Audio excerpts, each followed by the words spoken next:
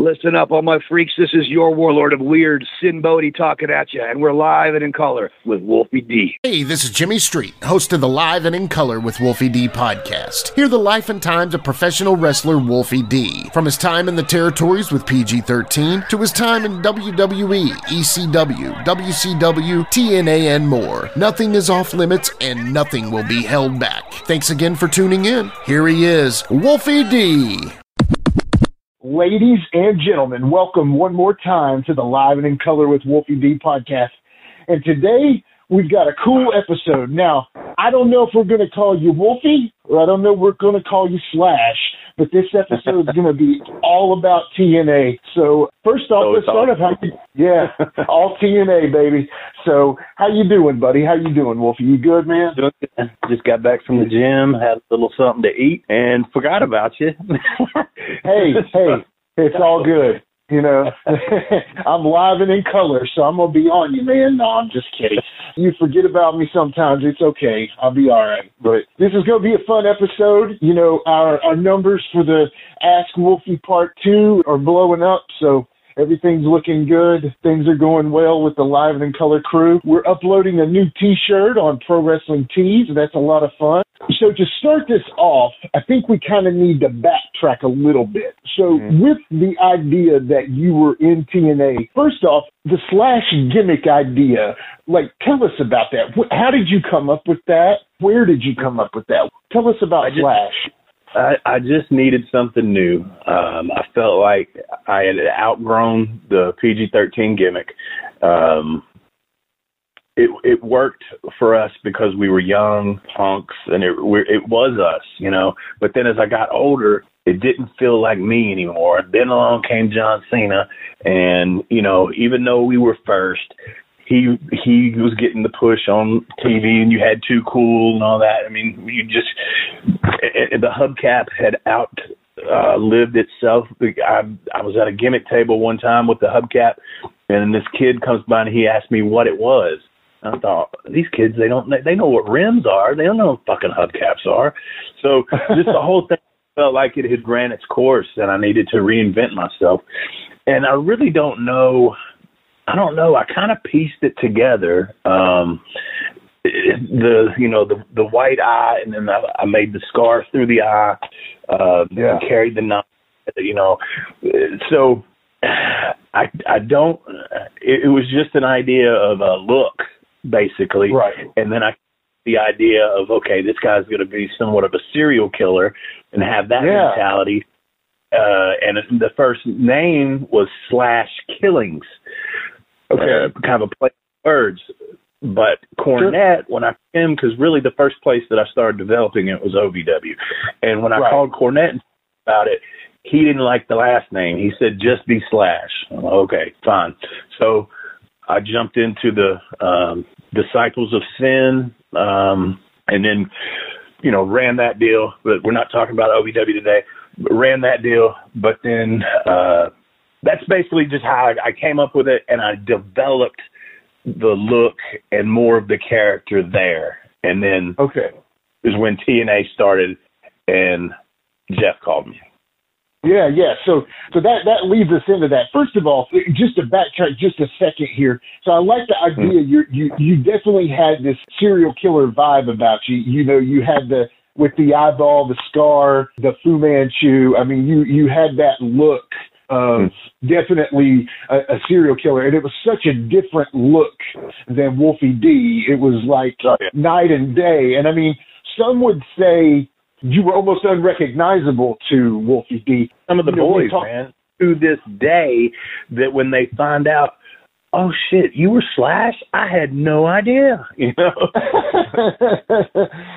Well, that's kind of cool, because that's exactly what you wanted from what, you know, you said. Right. You wanted to separate yourself, which, you know, to me, you know, how better to separate yourself than to totally revamp your look.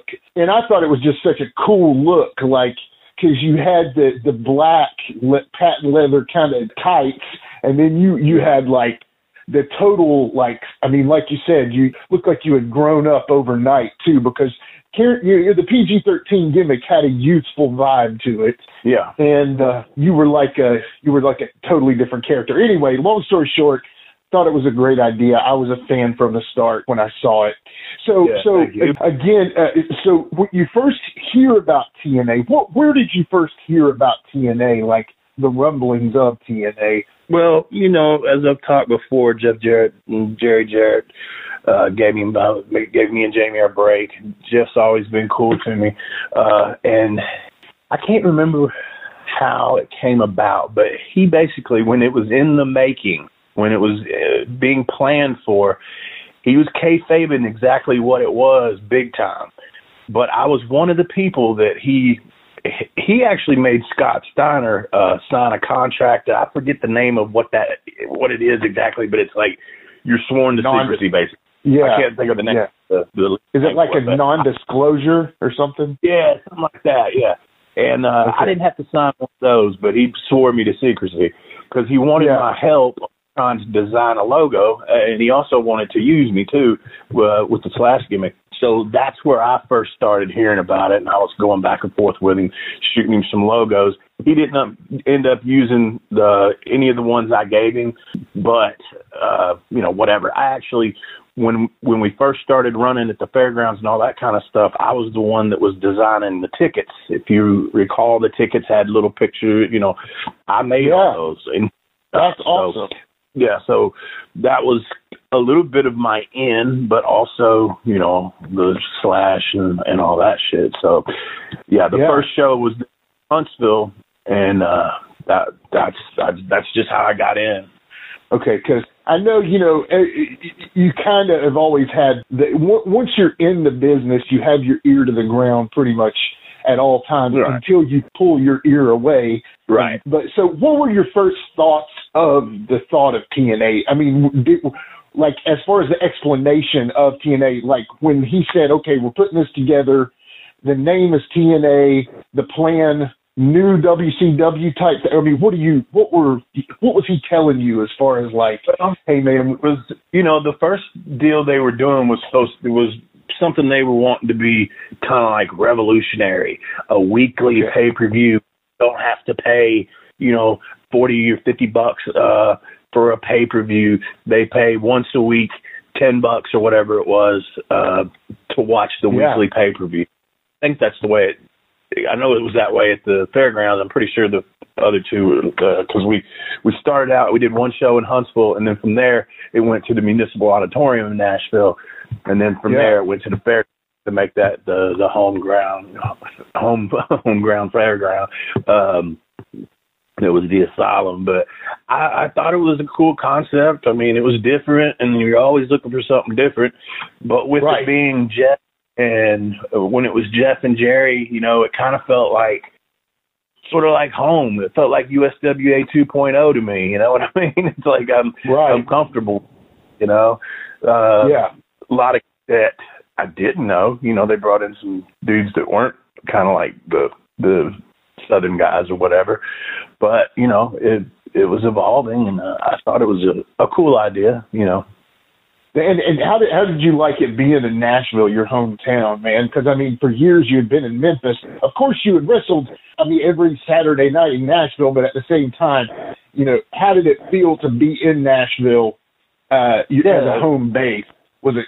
Yeah, cool. I loved it, man. I mean, obviously being from there and, going to school there and all that stuff, and then just being over there with the wrestling, I got a good following in Nashville, so it was good, man.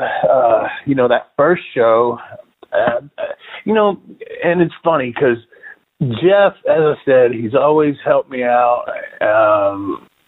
Jeff thinks of me, and I don't mean this to be derogatory, but I think Jeff's opinion of me is more of we used to call it a carpenter. He's a good hand. He can work with anybody. He can do this, but I don't think Jeff has ever really considered me a main event guy.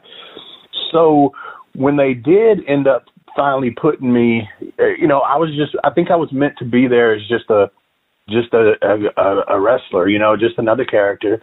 I was just there for the Battle Royal, and then when we got to the Municipal Auditorium, Then they put me with the first kind of new church thing. I mean, Mitchell came out with me on the first one, but the first new church thing was at the auditorium, and it was me and Crowbar. And Mitchell was with us, and I can't remember if they called us New Church yet or not. They might have, but we wrestled with each other. Then they put Malice with us, so we were New Church at that time. So they were not really pushing us as a tag team. They were pushing Malice, and they were kind of pushing the New Church as a group, but it wasn't that push that me and Brian Lee got when that finally happened. And was kind of it was really supposed to be like a 1 week thing. I did the dive out of the balcony through the table on, I think we jumped James Storm and Chris Harris, America's Most Wanted. And I did that out of the balcony. And then the following week, they were going to put the belts on us, and they did. But it was really supposed to be a 1 week thing. But then it turned into this incredible angle, and that's when it really got over. And that's when I think, they really started believing that we could carry the fucking rock. You know what I'm saying? Yeah, definitely. Definitely. What's funny is you lead into the next question so well, man. So we're a good team. We're like, we've said this, I think, before, but you're the Johnny Carson, I'm the Ed McMahon. So this is fun. When Ed gets to ask the questions, it's always kind of fun, man. So basically, that was my question. So, like, what did you think would happen with Slash, the character? What were you told by the higher-ups? Were you promised anything? Now, again, you kind of said Jeff saw you as a carpenter, but at the beginning, were you promised anything other than just a job? Or, I mean, was there anything I wasn't promised a fucking thing. I can't remember. I mean, I ended up signing a contract, and mine was, it was like so many dates. And I mean, at that point, they were just doing Wednesday nights, but it was so many, I was promised so many appearances. Out of here. So I want to say it was, I don't know, 25 or something like that, maybe. So I knew, okay, and they kept doing this where, like, they'd leave us off for 3-4 weeks, then they'd bring us back, and once we got in that angle, of course, then there was a lot of, goings on there, a lot of bookings in a row. But when that was over, it's like they did the old, okay, we don't know what to do with you. So me and Brian sat at home for a while, and then when they brought me back, well, they brought him and me back to do the angle with all the ECW guys and the Harris brothers and all that stuff. But it was just, I couldn't figure it out. And they weren't really telling us nothing. Just, no, we ain't got you this week. We ain't got you this week. Well, what the fuck, man? And it ended up, at the end, when they ended up, I can't remember. Yeah, when they ended up going to Florida, I actually had to put the hammer down to get the rest of my money because they did not. I guess I can't remember what year I signed it, but it was only for 1 year, and I think it was near the end. So, like, from 2001 or whatever when they started to 2004 when I was done with them, there was only 1 year there where I was contracted, and I guess that was the last year. But those other ones, that's what I say, I wasn't really promised anything. The last time I was promised something, and they didn't live up to it. So I ended up having to be like, yo, I'm going to get a fucking attorney or something because what they owed me was a few $1,000s. And, I wasn't just let that kept putting me off. And I started kind of, I don't want to say threatening things, but I guess I was kind of threatening things. And I said, I'm going to fucking tell everybody because the internet was starting to come around. Like, I'm going to put this out there that y'all ain't fucking living up to your shit. And plus, I'm going to go get a fucking attorney. Right. Ended up, I didn't have to do all that. They ended up giving it to me. Like I said, it was a couple, $2-3 grand, something like that. But, I mean, I just wasn't going to let that slide. $2 grand, $3 grand, that's money that I want. Promised me that I'm going to give it. So, when they went to Florida, I was working it because we were in Nashville. I didn't have to travel, so I could have a job and do that. And plus, I'd been in business long enough to know not to put all my eggs in that basket, especially when there were guys, that I was saying, okay, because I wasn't in the clique. Even though we got a good push and all that kind of shit, I wasn't one of Bob Ryder's guys. And by that point, got Dixie and them that bought it out. So Jerry Jarrett's gone. I wasn't in any of those cliques. And I got guys that are coming in getting contracts that it's another one of those situations where it's like, wait a fucking minute here. I've been here since the fucking beginning. I fucking helped you do all this behind the scenes shit, and I'm getting fucking just barely anything here, Money wise, it was all right.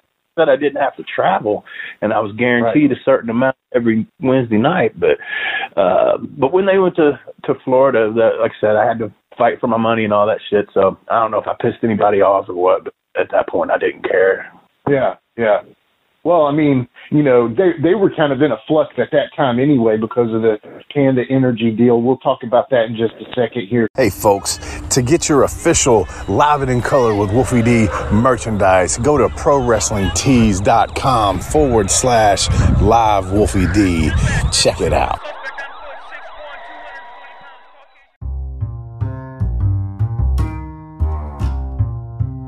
If you're listening to Live and in Color with Wolfie D on Apple Podcast and like what you're hearing, go ahead and leave a 5-star rating.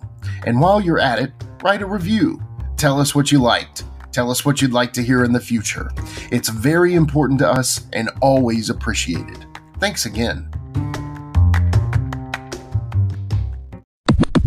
I don't want to lead you anywhere in this conversation because if you want to talk about whatever, you say it.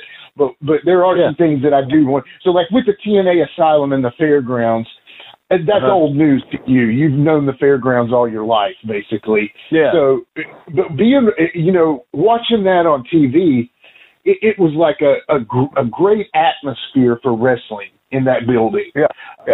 Can you compare the TNA days to your USWA days, and can you compare the vibe in there? Well, it's all been a great building. That building was legitimately built for wrestling. That's what they built it for. Right. The Gould's days. And so the way that it was set up, USWA days, it was, bro, they fought the fans. It was like when we had that shit rocking, there'd be fans fighting in the stands every fucking Saturday night, man.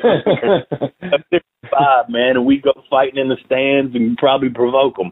But when they came in, they actually they repainted everything. They blacked out everything, painted the walls, added some stuff, and of course the stage and all that kind of stuff that was never there before. So they changed the look of it to make it look a little different. But to me, the atmosphere, a little bit of different fan base, but not really. So there wasn't a whole change to it. But we're talking about 90.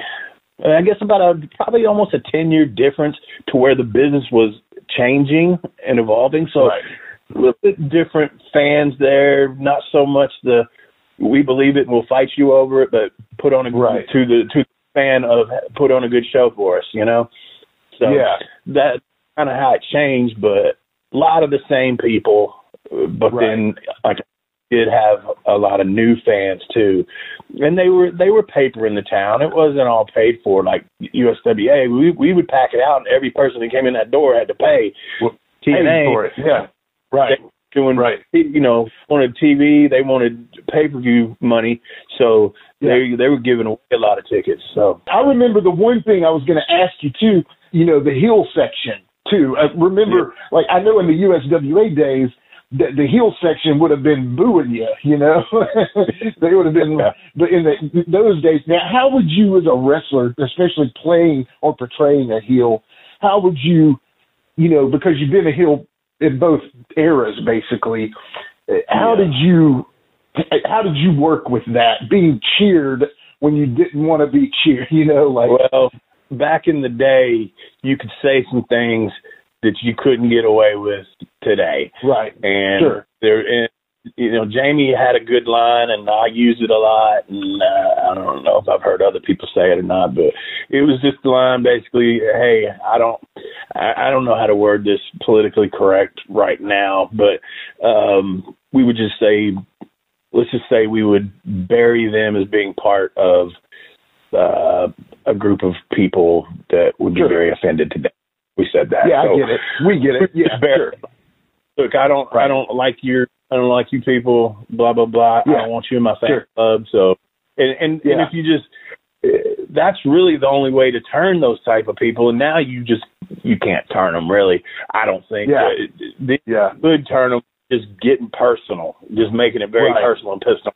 So it was cheap heat, but it was a way to make them stop cheering. Yeah.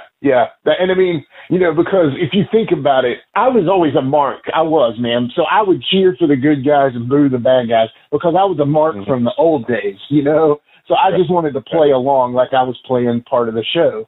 And it was weird to me to see that happen from a guy who watched it in the 80s, 90s, and then boom, in the 2000s, there's a whole section dedicated to cheering, Right. One of the guys is like the main guy there. I knew him. I had actually bounced with him at Coyote Ugly. So, like at that point, you didn't even try then. It was just they're gonna do what they're gonna do. But I'm referring more as to the 90s and stuff when. Me and Jamie, if we were heels, which a lot of the 90s we were, and, ECW we were and all that. So we would do stuff like that. And, of course, we know Jamie is gold on the mic when it comes to, totally. pissing people off. So, one of his other lines is he'd pick out a girl in the crowd and he'd say, I'd tell you a joke to knock your titties off, but I see you already heard it. And everybody'd start laughing and she'd be all all kinds of stuff like that. His other good line was he'd find somebody in the crowd and he'd point at him and he'd say, "Hey, boy, looks like your ears are so big. Looks like your mama had an affair with Dumbo." Oh, man. I was like, yeah, that's a good one. That's going to be a Hall of Fame one. Yeah. He would just do shit like that at the beginning of the matches, and I'd play along where the people would pop and I'd pop like I'm just laughing my ass off, and then he'd go to the next person and then we'd have our match, but he'd have already set up the heat, so. Oh, Jamie was quicker than a hiccup on the mic, man. He was true. Yeah. That one that he said to Jenna Jameson is legendary too. We go back and listen to that episode. Anyway, so basically the Asylum, the Fairgrounds, we wanted to do a little comparison there. Do you have any funny stories from the Fairgrounds? Like anything? I know you said the crowds fighting and stuff. Do you have anything off the top of your head that makes you think of the Fairgrounds at all? Probably a million, right? It's hard to think back that far to anything specific. I know, there's stuff in the locker room that's taken place. Lord have mercy. I got into it with Sandman one time. Not this fight. He pissed me off. I asked him something. I said something about, "Motherfucker, you ever been on WrestleMania?" Well, I have. Some shit like that. I kind of didn't get along with him. He was all right sometimes, but once he started getting a little fucked up, he was a dick. But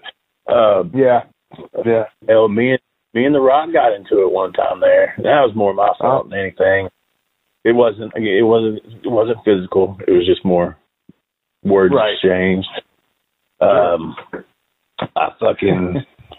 I've slapped Jamie in the fucking locker room over there. And this was actually for Bert Prentice and them. We were all, when I told you, me and Jamie and Chris Michaels and the Midge and Gypsy and all them, we all lived in the same apartment complex. Bobby was eating, and I don't know. I had invited Jamie and his girl over for dinner. My girl cooked. It was like before let's eat before we go to the show, and we cooked and all this. And then motherfucker no showed, and it fucking pissed me off that that we cooked for him and everything, and then he didn't fucking show up. And so when I got to the building, he was sitting down, and I started fucking just going off on him, and he said something, and he was sitting in a chair, and I was standing up, and I just slapped him. I didn't punch him, I just slapped him. And he didn't do shit. Put his head down and started shaking. I think I actually slapped him again. But it was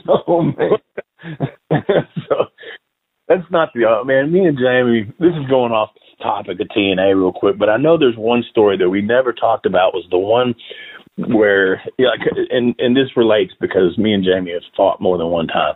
And the first time it happened, though, was in Memphis, and we were staying at this lady's trailer, and we got into it, and we had never, there was always in the back of my head of, he's Bill Dundee's boy, he might could fight. You know what I mean? So we never really tried each other. Well, he was standing on the stairs that lead down out of the trailer, and I was on the ground. Well, I started to turn. We exchanged words. I didn't know what was mad at each other about, no telling. But he jumped off the steps and punched me. Boom. And I went down because he kind of came almost like a cross-body punch. You know what I'm saying? Like a Fez press punch. Yeah. So he was on top, and I reached up, and I put my thumb in his eye, and I felt it pop out and pop back in. And it was instantly his eye was black and swollen shut. I mean, I felt it. It was the weirdest feeling. I'd never done that to anybody before. But I hooked that thumb in his eye, and I felt it go bloop, bloop. And then I grabbed him. And of course, he let go of me at that point. He grabbed his I bet. I rolled him over, and then I was on top, and I just started knucking him. And like I said, his eye was instantly black. You can go back and look. It was when I think me and him were actually the first time they broke us up in Memphis. We were feuding with each other, and he showed up TV with a big old black eye where I put my thumb. Oh man. Yeah, go on YouTube, kids, and watch that one. We'll know the story behind it. Anyway, back to TNA. Yeah, back to TNA. Well, I led you in a path of getting a good story, and I think that was a good story. You know, what's funny, man, is all you wrestlers go for that eye pop, man. I always hear somebody saying, I'm going to pop an eyeball. And it's like, yeah, that's the end of the fight, for sure. You know? Yeah. I need to learn the eye pop trick just in case, you know? Or just rip a Coke can in half and slice their face with it. I mean, something. You gotta Yeah, that was the first Ask Wolfie. I love that. That was a great story. Boogie woogie. Anyway, all right. So, you know, one thing I was thinking, because today we all stream now. Everything is streaming. Basically, cable is dead. You know, even WWE kind of has killed the old style of pay-per-view with their network and everything. And, you know, honestly, I almost give credit to TNA that early $9.99 weekly. Now, again, that adds up to $40 a month, but at the same time, $9.99 is that kind of magic number. You know, like, what were your thoughts on that weekly pay-per-view model when you first heard of it? Were you like, okay, that's kind of weird, or, oh, that might work, you know? Like I said earlier, you know, I mean, I guess they were just trying something new to see if it would work, and you got a new company that's only pay-per-view, you know? So, I don't know. I think my thoughts were kind of more of, I felt like you had to give them something to see before they decide they was going to pay for it, no matter whether it was $10 or not. Because I'm trying to think of that, you know, 2000, you didn't have strong internet yet, did we? I'm trying to remember. Really. It's not like you could plug it on the internet or Facebook or whatever. You have that where you could plug it to say, hey, this is what we got, come on. So it was like, okay, how are we going to get them to pay $10 to see something they're not even really sure what it is? Right. Yeah. I mean MySpace, maybe. Yeah. So you just didn't have a way to really advertise it that well, I don't think. And I mean, I'm trying to think back, but I think that's the way I thought about it at that point, you know? Yeah. Did you ever hear any kind of like numbers on ratings or anything, like how it was doing at all? Do you remember? But just like any wrestling promoter, whatever, they're going to inflate the numbers and tell you everything. Kayfabe, I get it. Yeah. Or if you're not getting paid good, we're struggling right now. Right. Yeah. So, like, at that time, Jeff Jarrett, I know you had a great history with both of those guys, especially, the story of Jeff recording y'all's first match. How was your relationship with them at that time? And how was their relationship from what you saw? Were they pretty copacetic with each other at the time? Oh yeah, it was cool up until they went through a period where they didn't talk for years. I'm telling you, they didn't talk. Yeah. They didn't. Right, and it was because of TNA. They started it, and then when they sold out to Dixie and Jerry flew the coop, he said, "Fuck it," and I think it's because he didn't think it was going to work. I think that's what happened there, and they literally did. They didn't talk for years. Yeah. And I know. Well, I don't want to get too personal, but I know there were some events, we'll say, that a father would have attended for his son that he didn't.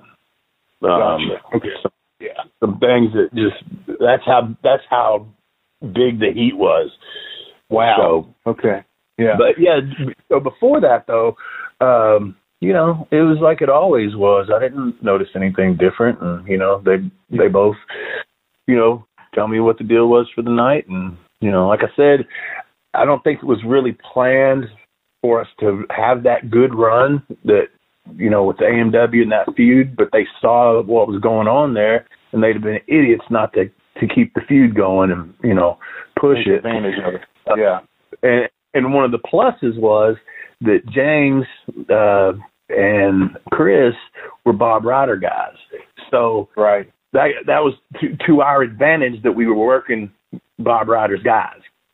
Right. Because they also knew me and Brian could get them over, and we did. Yeah. That was their first big feud, and we got them over, man, as well as ourselves at the same time. And after that, I went through a few partners. We talked about this. I had Sin Bodie, I had Flash Flanagan, I had Crowbar, I had, I think that might have Brian. And, none of them worked like Brian did. Brother, you're like a psychic, man. Go ahead. I'm sorry. Keep going. No, I was just going to say, it was just funny, like after that feud, and I told you it's kind of like, we weren't there for a while. Then we came back, and then we get involved in the thing where it's like, all of a sudden I become a fucking hardcore wrestler. It's like all the fucking matches they put me in with Raven and all the ECW guys and all that shit, they were all fucking, Clockwork Orange matches, weapon matches with no DQs. I was like, what the fuck? Yeah, I know. But it worked. I mean, it's true, though. You were, I think they thought, you carrying a hubcap and using that in your in your younger days. I don't know. Maybe just they realized I was versatile. I can work with any, and I can work any fucking style you need me to work. And not that I wanted to be that, but I mean, I made it work. Yeah. No, and you did. It was awesome, man. So my next question, obviously, Brian, we all know Brian Lee was your best tag team partner. I think you guys just worked so well together in that, crew of the new church there. My question is really, who did you think was, I don't know if you want to name names on this, but, obviously probably Sin would be maybe your second best. Who didn't click? Who did you feel like was just like, okay, this is not going to work? Was there anybody that... I didn't work with Crowbar long enough for that to really be a thing. So, and when they brought Flash in, like me and Flash had feuds. We worked well against each other. I worked him a whole bunch of times. We were a tag team for Bert for a while, and we were good with that. We were baby faces. But in the gimmick of the new church and the character that they were trying to make him, I didn't think that was going to work. And not really because of in-ring work or anything, but just, I don't know, the way they were trying to do it, it wasn't that good. I mean, it's just like, even during that was Russo's booking. And he tried to turn Slash into something that I was not. And I was very uncomfortable with it. I mean, they had me do a promo where me and Flash are sitting on steps there, and you know they called Flash, they called him Cobain, like Kurt Cobain. Right. So he's supposed to be all fucking mellow and maybe portraying like drugged out or something, and he's just kind of leaned up against me.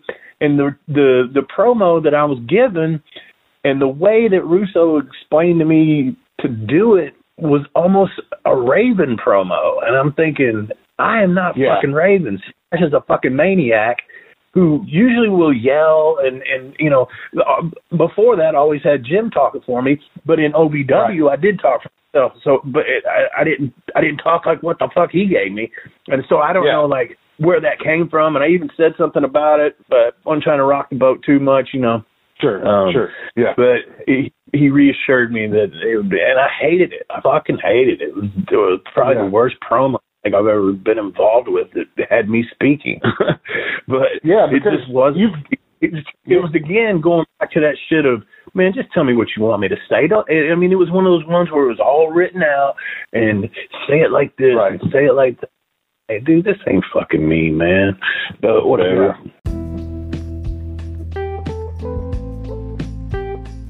Let's take a quick time out and get a word from one of my dope-ass sponsors, and we'll be right back with more Live and in Color with Wolfie D.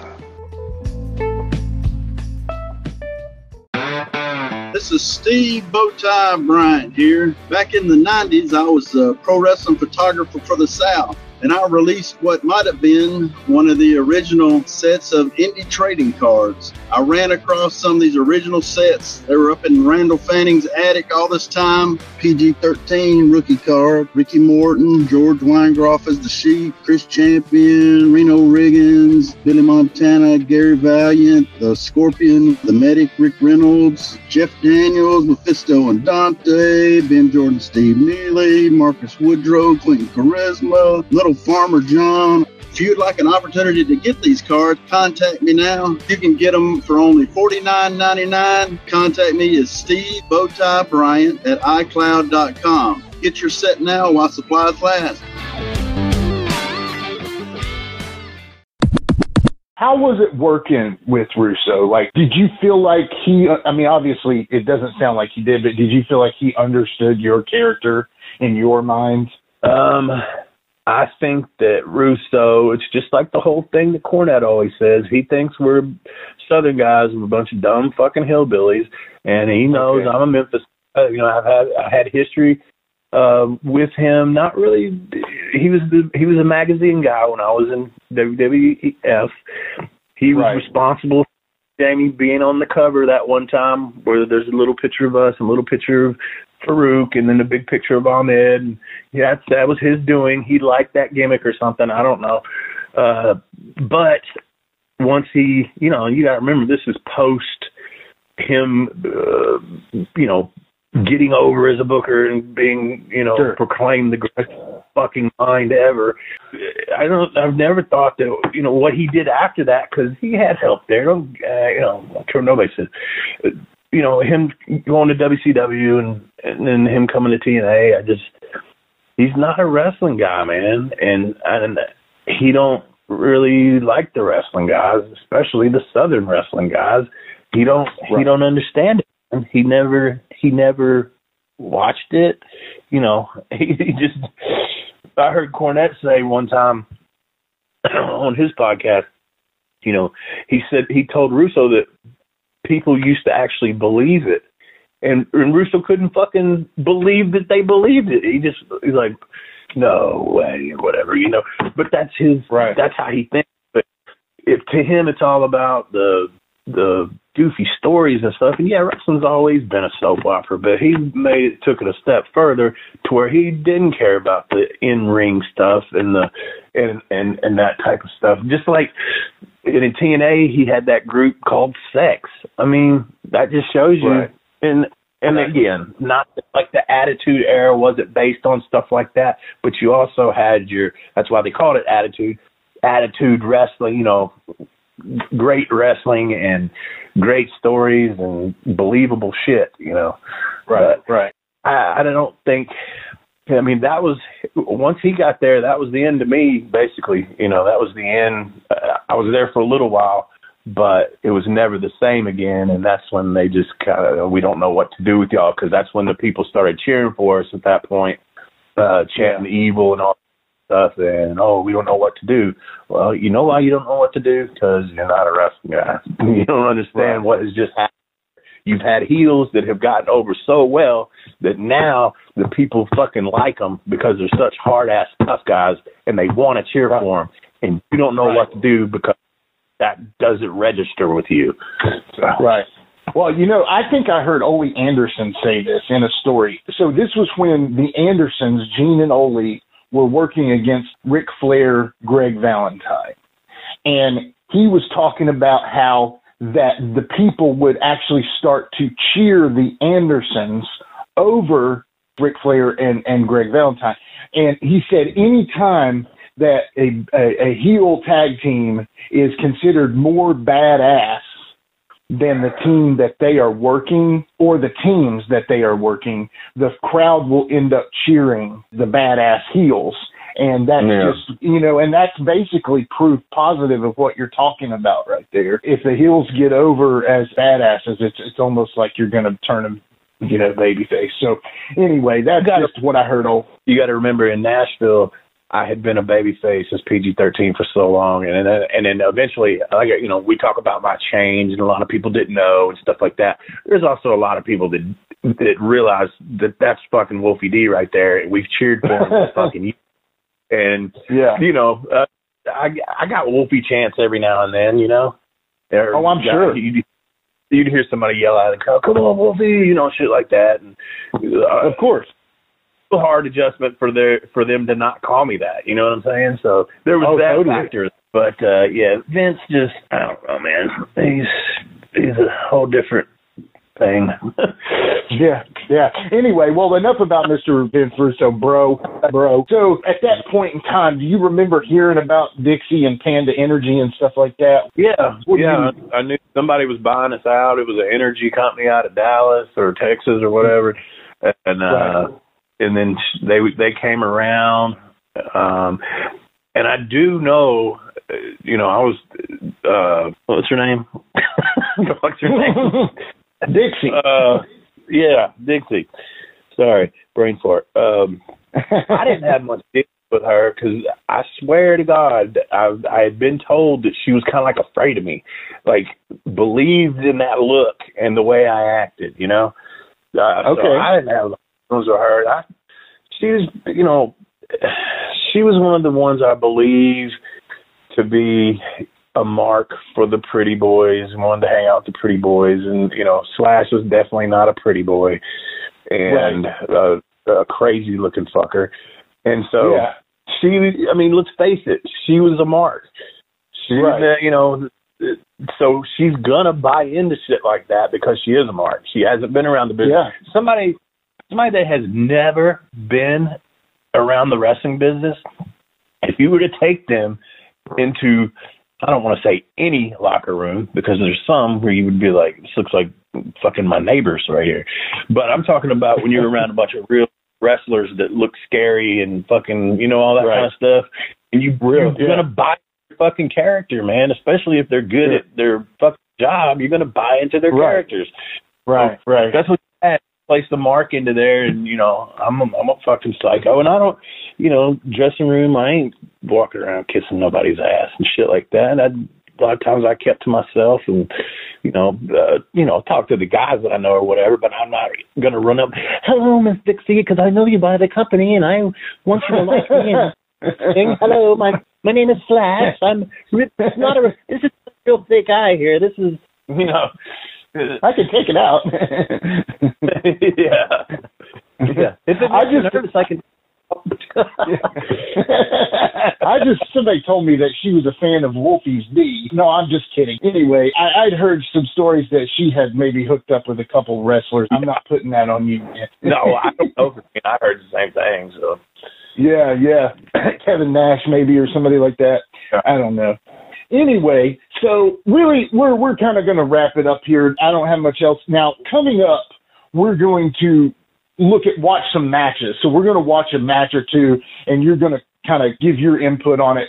We've got plenty of, you know, time to go over more TNA stuff. I wanted to kind of do a whole episode solely about TNA that was just from your perspective without a guest involved or anything. But at this point, basically you leave TNA at this point, and you kind of said it a little bit, but what led up to you leaving essentially? I mean, basically, like I said, I just wasn't in the right clique, and I knew not to quit that job and go to Florida.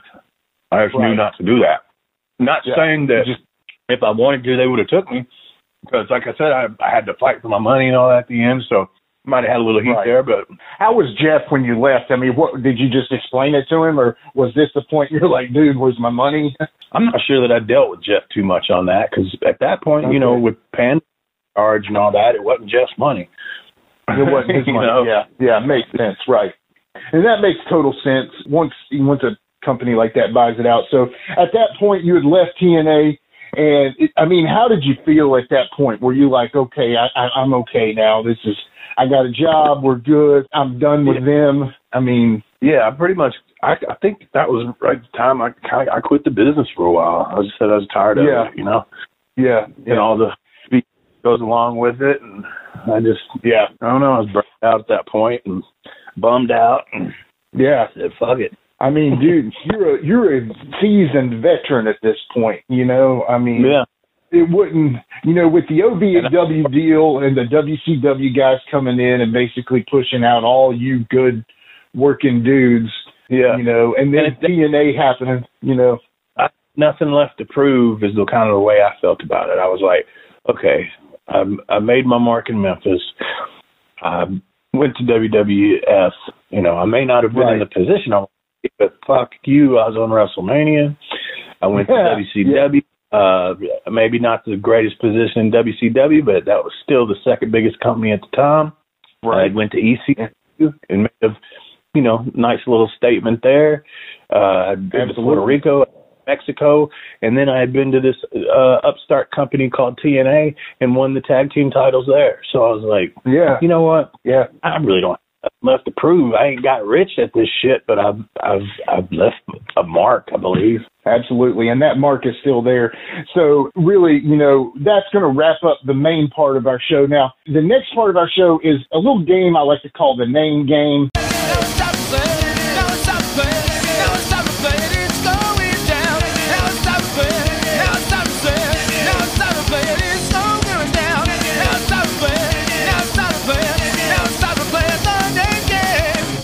It's not quite as illustrious as current affairs, but we're going to dig into some names here. Really, quick, you don't have to go too crazy. If you just don't want to say anything about somebody, we'll skip them. So to start with the list, like I started on the show, we're going to dip our toe in the OVW, but we'll quickly go to TNA. So we'll start out with this, Leviathan. Batista. Now, when he first started, he's a heck of a nice guy when I met him. I don't know. I've heard things since he's, become the guy that's in movies and shit. He was horrible. He was very horrible when he started, but we all know what he's become now. So I tip my hat to that. Absolutely. Shane Douglas. Shane's cool, man, and obviously can work his ass off. He was. We never really hung out or anything, not at ECW and not in TNA. But Shane's a hell of a worker, man, and cuts a hell of a promo. Yeah. Julio De Niro. Man, well, I don't even know what happened to that guy. He was there for about 30 seconds, I think. We worked with him, and with him and Raven and CM Punk, there was a little thing that, a little group that worked against us, and he was okay. I don't really know what happened to him. Yeah. Now, this next guy, for some reason, I feel like you guys are like parallel characters. And I just feel like it's crazy that y'all ended up basically in and around the same area. So Kid Cash, what you got about Kid? Kid Cash, that's my buddy, man. Cash actually lived with me for just a little while. When I was in Nashville, he was having a little trouble, and I didn't have no girlfriend or nothing at the time. So I let him stay with me for a while. We've always been cool. We never really have worked each other. I don't know. I've worked him I think twice, 3 times or something like that, which is hard to imagine because we were so close. We lived close to each other.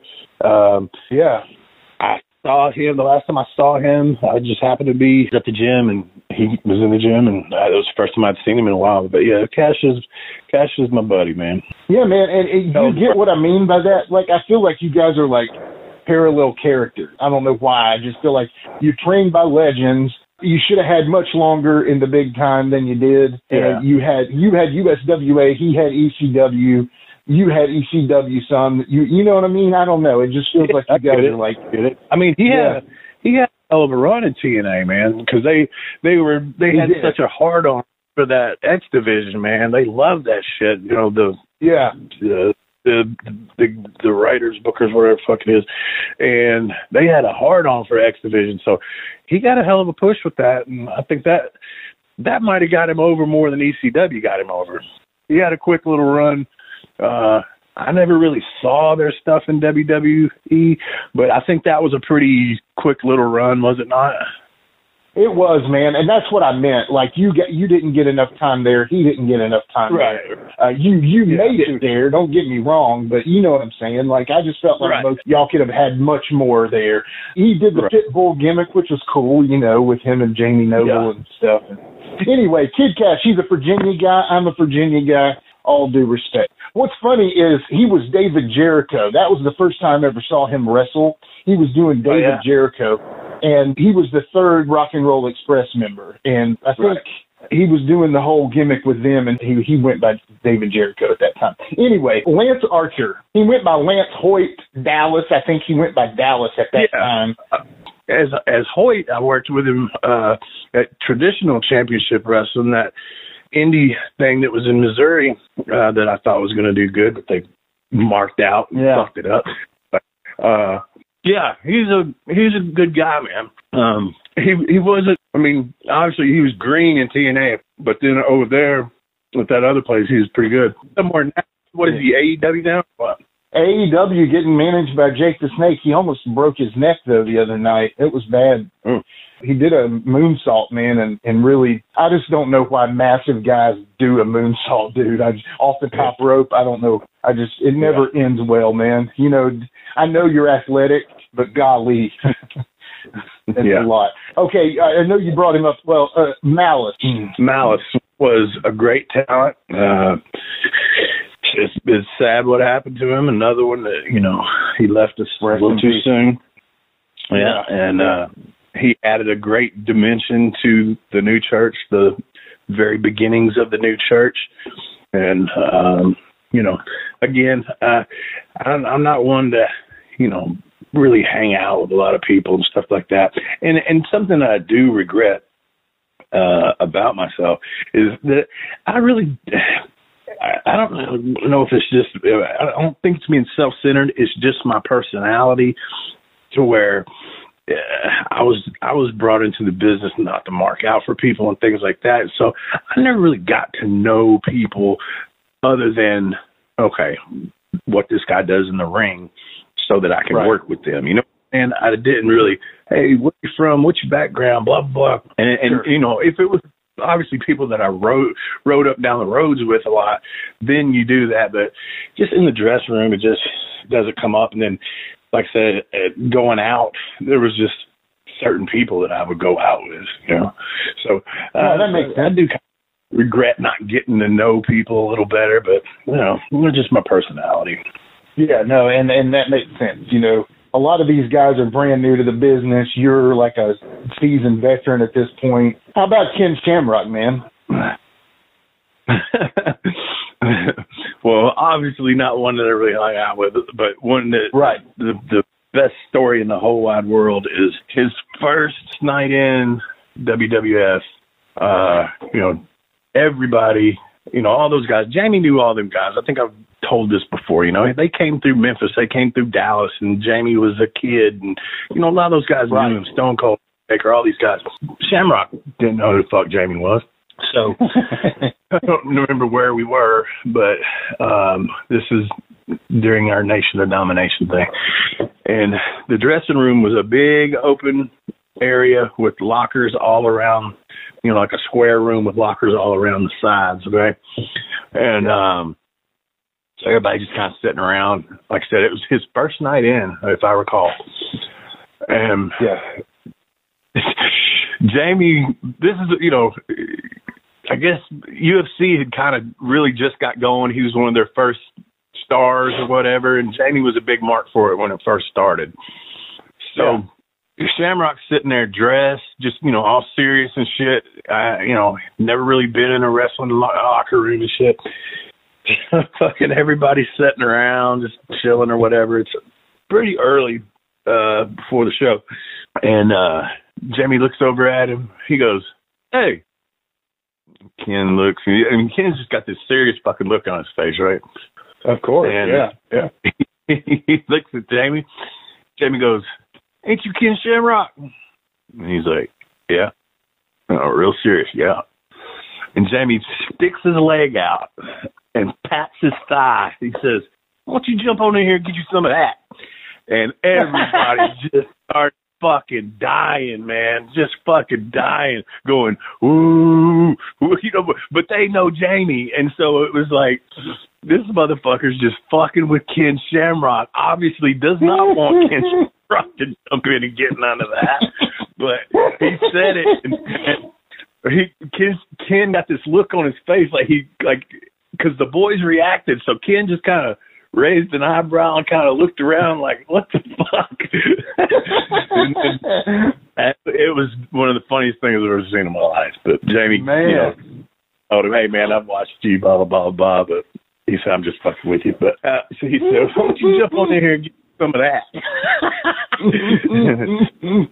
Classic. That's amazing. Oh, man. Oh, God, that's awesome. Because I'm sure, I mean, you knew he was joking, but what would you have done, man? It's like, I mean, would you have just kind of said, "All right, Jamie, it's on, man, I guess"? Oh, you're fucking right. I would have his own stupid fault. But see, Jamie can get away with shit like that, man. Jamie can do shit that he just... Yeah, he's got that energy about it, Yeah. He's just... People, I don't know, man. That's so funny. We've got to get him on here. We will. Everybody keeps asking. We will. It's a future episode. It's a guarantee. So, all right. This one you brought up, Bob Ryder. I mean, Bob was a nice guy. Well, he passed away not too long ago, didn't he? I mean, he was a nice guy, but he for sure was one of those guys. I mean, you hear the stories. I don't know. Yeah. Wasn't there. Right. Right. Yeah, exactly. But, he had his guys, man. And it was usually the younger, pretty guys. And, right. Sure. He and Bert were real close. And again, you hear stories. I don't know. Hey, I wasn't there. Maybe. Who knows? But never knew. And, so... That is what it is. I mean, and what about Bill Behrens too? Isn't that weird? It's Bill Behrens and Bert Prentice and then Bob. You never mind. Yeah. All right. They were all that same group, and it was their guys. It was all the little young, little pretty dudes, man. And that is what it is. Bill and Bert both. Were always good to me, but never. Yeah. On that level where, you know what I'm saying? Of course. Where I was in that pick and all that kind of shit. Yeah. Because let it be known, Live and in Color fans like y'all, it was always known from afar. Wolfie was, Well, okay, so Chris Harris. Chris was a hell of a worker. He was in that clique. And like I say, us working with them kind of helped us a little bit, just, because we were their guys over, but we're smart enough and seasoned, as you say, enough to know how to get ourselves over at the same time, me and Brian. Right. But also a fucking crybaby. Him and James, James gets it now, but at that point he was super green. His first, big push in a, what was kind of a big company at that time, it was something it was national. And I think I told you this before, but if they found out they wasn't going over, them motherfuckers would pout. I've never seen nothing like it. I'm talking like little kids with their arms crossed, heads on their arms on their knees. I'm not joking world with you. I've never seen two guys do that, but it was because they were so used to being babied and pacified and taken care of by the three gentlemen that we mentioned just a few minutes ago. Sure. Right, exactly. And that leads me into James Storm. As you know, broke him into business, and I think he's a hell of a worker. I mean, he's the most successful person that I ever trained. I mean, he became a world champion. He does a lot of stuff outside the business now. I respect that, man. He does little movies and shit like that, and he's done well for himself. But like I said, he at that point in his career, he was doing that stuff. Like I just said about Chris, they were pouty. They've since grown out of that. I mean, Chris is out of the business as far as I know, but I know James is smarter than that now, and understands it better. So I've always liked him. I've always liked him. Well, and my last name game team member here is the Harris brothers, the Ron and Don, the Jacob and Eli Blue. Yeah. What do you think about them, Harris? I love Johnny, man. I've been working them since the early days of USWA, and then worked them a lot there at TNA. Ronnie used to be a cop, and Donnie was kind of a party guy. So they were very different, but obviously very same, being identical twins. I used to couldn't tell them apart, and especially if I hadn't been around them for a minute. But then you see the things that separate them a little bit. But of course, Donnie came to me one time. They always enjoyed working with me, and they'd sell for me and everything like that, especially at Slash. But Donnie came to me one time. He said, "Man," he said, "I love working with you, or I love the way you work with me," something like that. He said, "Most of these guys, man, they're scared to hit us." He said, "You don't give a shit." So I think that is a compliment, because I do. I lay my shit in, man, especially if I'm working some big motherfucker like that that's going to hit me. I'm going to hit them too. He at least acknowledged and, gave me props for not being scared to fucking hit them. So, I always liked them guys. I mean, working snug, as I've always heard, all the veterans that I respect and have heard, working snug is the way to be. That's just safe, safe but snug. These dudes now, man, they call it strong style. What the fuck is that? And that's forearms. There's a difference about being snug and being safe, and then strong style. What the fuck is that shit? Get out of here, man. They're just forearms. Yeah, exactly. It's all forearms now, man. That's all it is. Like, you don't ever see anybody throw a good punch anymore. I mean, that's a lost art. That's a lost art. It really is. Yeah. Well, anyway, that wraps up the name game for this episode here. So now, you know what time, kids. DJ, hit the music. It's a current affair. It's a current affair. Love it in color. It's a current affair.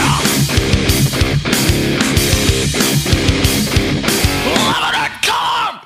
All right, we're back. This is the TNA episode of Current Affairs. Now, it doesn't have anything to do with TNA, but this is our part of the current affairs. So we're going to start off with an interesting question. It's been pretty crazy in the world of wrestling, and I know you don't pay attention to it, Wolfie, but things have been pretty crazy. Our first one is basically Charlotte Flair is essentially begging WWE for her release, so much so that she actually had the title and she threw it down in the ring, and Vince apparently was furious with her. Anyway, do you think WWE can afford to lose Charlotte Flair? I mean, seeing the women's wrestling. What I'm reading on on the internet, just Facebook stuff. I mean, they've released a lot of people. Half the names I didn't have a clue who it was. NXT, a couple yeah. that I knew. I mean, hell, they let Bray Wyatt go. I know. I mean, I didn't get that. Who knows, man? I mean, I feel on stuff like that, I almost feel like I'm out of touch with the business on that end of it. Sure. Can continue to go on?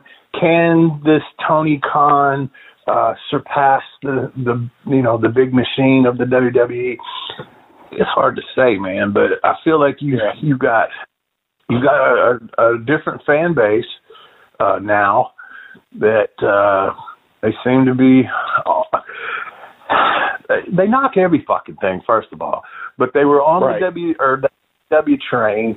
Oh my God, CM Punk! Now they're knocking him because and I do see a lot of actual veteran wrestlers I've heard are saying they brought him in there and they ain't done shit with him, and I do see that. I get that part of it. But if you'll recall, I was the one that told you. Right. So yes, that was a great entrance, but he is not the guy to carry a company. He's not the guy to take mainstream. He's not a Stone Cold. He's not The Rock. He's not the person that is going to make a person that doesn't watch wrestling start watching wrestling. Right. He's not going to do it. I call it like my grandmother knows who this is. You know what I'm saying? Right. Like if your grandmother knows who, my grandmother would know who Hulk Hogan was. You know what I'm saying? Right. So like to me, I think if AEW, you pulled back the wool from my eyes on this from talking to you so much about this on the show. I was kind of like buying into it, but you pulled the wool back on my eyes there because basically I think if AEW were ever to get ahead of WWE, it would be that they've created someone that is a Hulk Hogan, that is a Rock, that is a Stone Cold. And it would need to be somebody that they only had ties to. You know what I'm saying? Anyway, okay, so that leads me into the second, and you've already brought it up. Basically, they dropped 18 people from the roster. Mm-hmm. Keith Lee, Karrion Kross, we talked about him with Luke Hawx, and Nia Jax were the biggest names. Pretty surprising. Keith Lee, I think he's got some upside to him. Karrion Kross, I think, is a blue chipper, just needs somebody to do something well with him. And then Nia Jax, who, I've never been a fan, but at the same time, they dropped 18 people, and they've done it, and it seems like it's every 3 or 4 month thing with them now that they just drop people, and that seems to be their new normal now, as we've said so much lately. But anyway, I don't know what their thinking is. Who makes that decision? I mean, you say it said the budget cuts, but then right after that they announced the earnings for the quarter and all that shit. Oh yeah. So it's like I don't know if it's we want to keep having fresh spaces, or is it we look at these guys and none of them are going to do what we thought they were going to do, or are they not giving them enough time to do what they thought they were going to do? I don't know, man. I mean, that's unless you're in the know, unless you're in the loop there, who really fucking knows? Maybe Vince truly wants some of these people to go to AEW so we can have another WCW, WWE war. I don't know, man. You never know with this business. They could be kayfabing that, Here, let's let these motherfuckers go. Let's let them go over there and let's spark some wrestling interest again. I don't know. Yeah.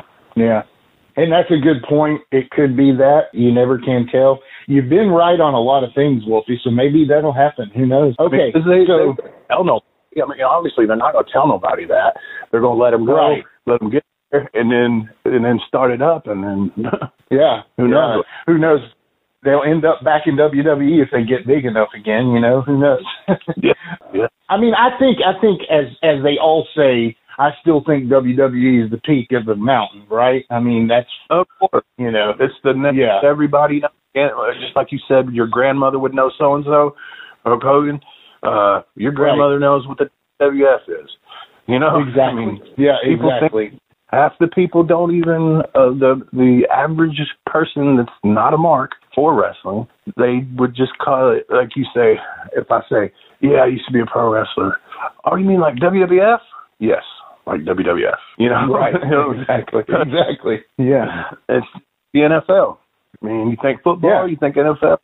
Nobody don't take that. It is so. Basically, this one is also kind of surprising, although not really. They've kind of not really been a big deal for a while now, but basically during COVID, it feels like it really kind of hurt them. But Ring of Honor, one of the only places Wolfie D never worked, or maybe I'm wrong on that, but Ring of Honor officially is, at the end of 2021, they are officially shutting down operations. Now, whether it's a temporary pause or if it's a forever thing, but basically they're releasing everyone. And that's weird because, you know, Vince just flooded the market this whole year. Yeah. So a lot of guys are going to be out of work, you know? Yeah. I've watched a couple of matches here and there just to kind of see. It was hard to watch, so I'll be honest. It was hard to watch. It is. And then I this has just been in the week that I saw this Danhausen guy, and I listened to some of the interviews and stuff like that. And I thought, this is kind of funny. It reminded me, his voice is like a cross between the 80s cartoon Skeletor and the Joker. Yeah. That's kind of what I know. Like, I was kind of a fan. And so then I was like, all right, let me watch this motherfucker work, see if I'm still a fan. So I watched one. He's all right. I watched him work the guy with the hands in the pockets. I do not get that at all. At all. I mean, anybody that can, jump over for somebody, do a flip, and get up and kip up with your hands in your pockets, okay, hats off for that. But I just don't get it. It's fucking stupid to me. Why? If somebody walks up and has their hands in their pockets, trying to wrestle, and lightly kicks me in the foot, I'm going to fucking punch them. I mean, you've got to make it believable. But I don't get it. Maybe I'm just out of touch because obviously a lot of the fans get it or like it. But anyway, that's Ring of Honor. Yeah. I just haven't seen anything there that makes me go, wow, this is great. Like I said, every time I've seen something, it's just very hard to watch. Yeah. I agree with you. I do enjoy Danhausen. I think he has bought into that character 100%. The only thing that I think about it is I think it stinks that managers aren't a bigger deal now, because I think that would be where he would be best suited for. You know what I mean? Yeah. Because he can work, don't get me wrong. I mean, he can work enough, but he's got a character that, to me, it would be a great manager. Yeah. Well, really, that one is the end of the current affairs. And again, thanks for tuning in. Wolfie, I feel like this was a fun episode, man. I hope you had a good time with it. Yeah, we all had a good time, man. Again, thanks for everybody listening. And go to the website. Got some shirts on there you can get. Spread the word. Tell your friends. Listen to Live and in Color with Wolfie D.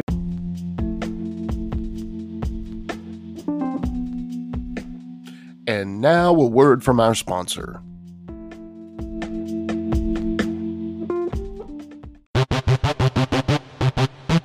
Ladies and gentlemen, welcome to Give Me Back My Pro Wrestling, the podcast that's based on the old school but can still help you find the good stuff from today. Jimmy Street and the Plastic Sheik, Jared, are the undisputed tag team champions of the wrestling podcast world. From thought-provoking topics to superstar interviews to action figure expertise. This team does it all. And all they ask is, give me back my pro wrestling!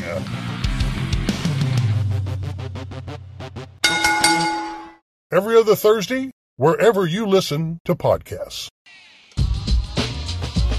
That's right, it's the Talk of Middle Tennessee, the channel you love to hate and the channel you hate to love. It's Brian Turner from Brian Turner's VHS Rehab. And if you're looking for matches from Wolfie D to Jerry Lawler to Dusty Rhodes and the team that put a pimp before your eyes and a goatee between your thighs, Booty Call and Athena, go to lostwrestling.com. See, I made it easy for you. Brian Turner's VHS Rehab. Booyah. Join me, Gene Jackson, for the Jackson Interaction Podcast, where I'll be doing one-on-one interviews with people from the world of professional wrestling, as well as stand-up comedy. You can get them anywhere podcasts are available in both video and audio form, but you can find them all at GeneJacksonPod.com. Hey, it's the Heat Miser Scotty Blaze. Now I'm inviting all of y'all to join me on my brand new podcast, Turning Up the Heat with the Heat Miser Scotty Blaze.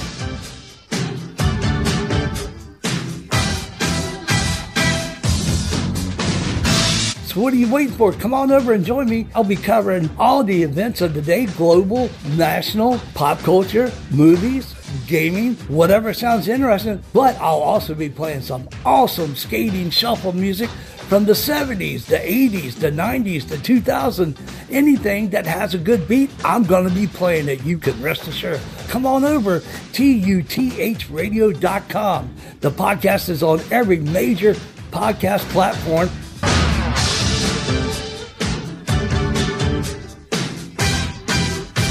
See you then.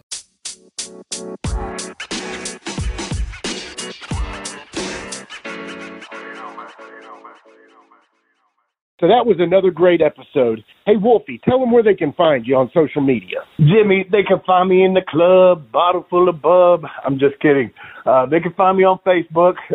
My personal page is Warren Wolf, WOLFE. I'm on Instagram at WarrenWolf13. You can always find us on Facebook, Twitter, Instagram, and YouTube at LiveWolfieD. Here's the thing. Wolfie always has offers for his autographed photos. He has a selection of some awesome photos from throughout his career that he will autograph and personalize any way that you want him to. Just contact him either directly at his personal Facebook page or through any one of our other pages, and we'll make sure you get in contact directly with Wolfie. Get those photos, right, Wolfie? Yeah, I've got some good stuff on there, to help with the podcast. Folks, if you can't get out to a show to meet Wolfie D, there's nothing like that, especially for the fans of PG-13 and Wolfie D. And before we go, you can always find me, your host, Jimmy Street, at James Rock Street on Twitter, Instagram, and YouTube. And hey, Jimmy, before we go real quick, I just want to add in there, from the bottom of my heart, I really appreciate, first of all, the work you've done for this podcast. You have worked your butt off. Secondly, the people that are liking the page. Beyond that, even more, is the people that are listening, and we really appreciate that. Yeah, and remember, guys, the podcast drops a new episode every Monday at noon, and our past episodes are streaming now on demand on all major podcast formats. Thanks again. I got a cap for your dome. He got a cap for your dome. I got a cap for your dome. He got a cap for your dome. He got a cap for your dome. And here we go. The original white boy that came out sagging, not bragging, don't be hating, cause I'm spitting the truth. Still live and in color. Bum rush your mother, utilize a hubcap, unlike any other. Back in the day, I was NOD, and I was P to the G, plus the 1 and the 3. In case you forgot, they call me Wolfie D. Been cloned and copied so many times, tired of suckers taking credit for what is mine. You know who you are without me name dropping. Wrestling's first white boy coming out hip hopping. Been doing it like this since '92.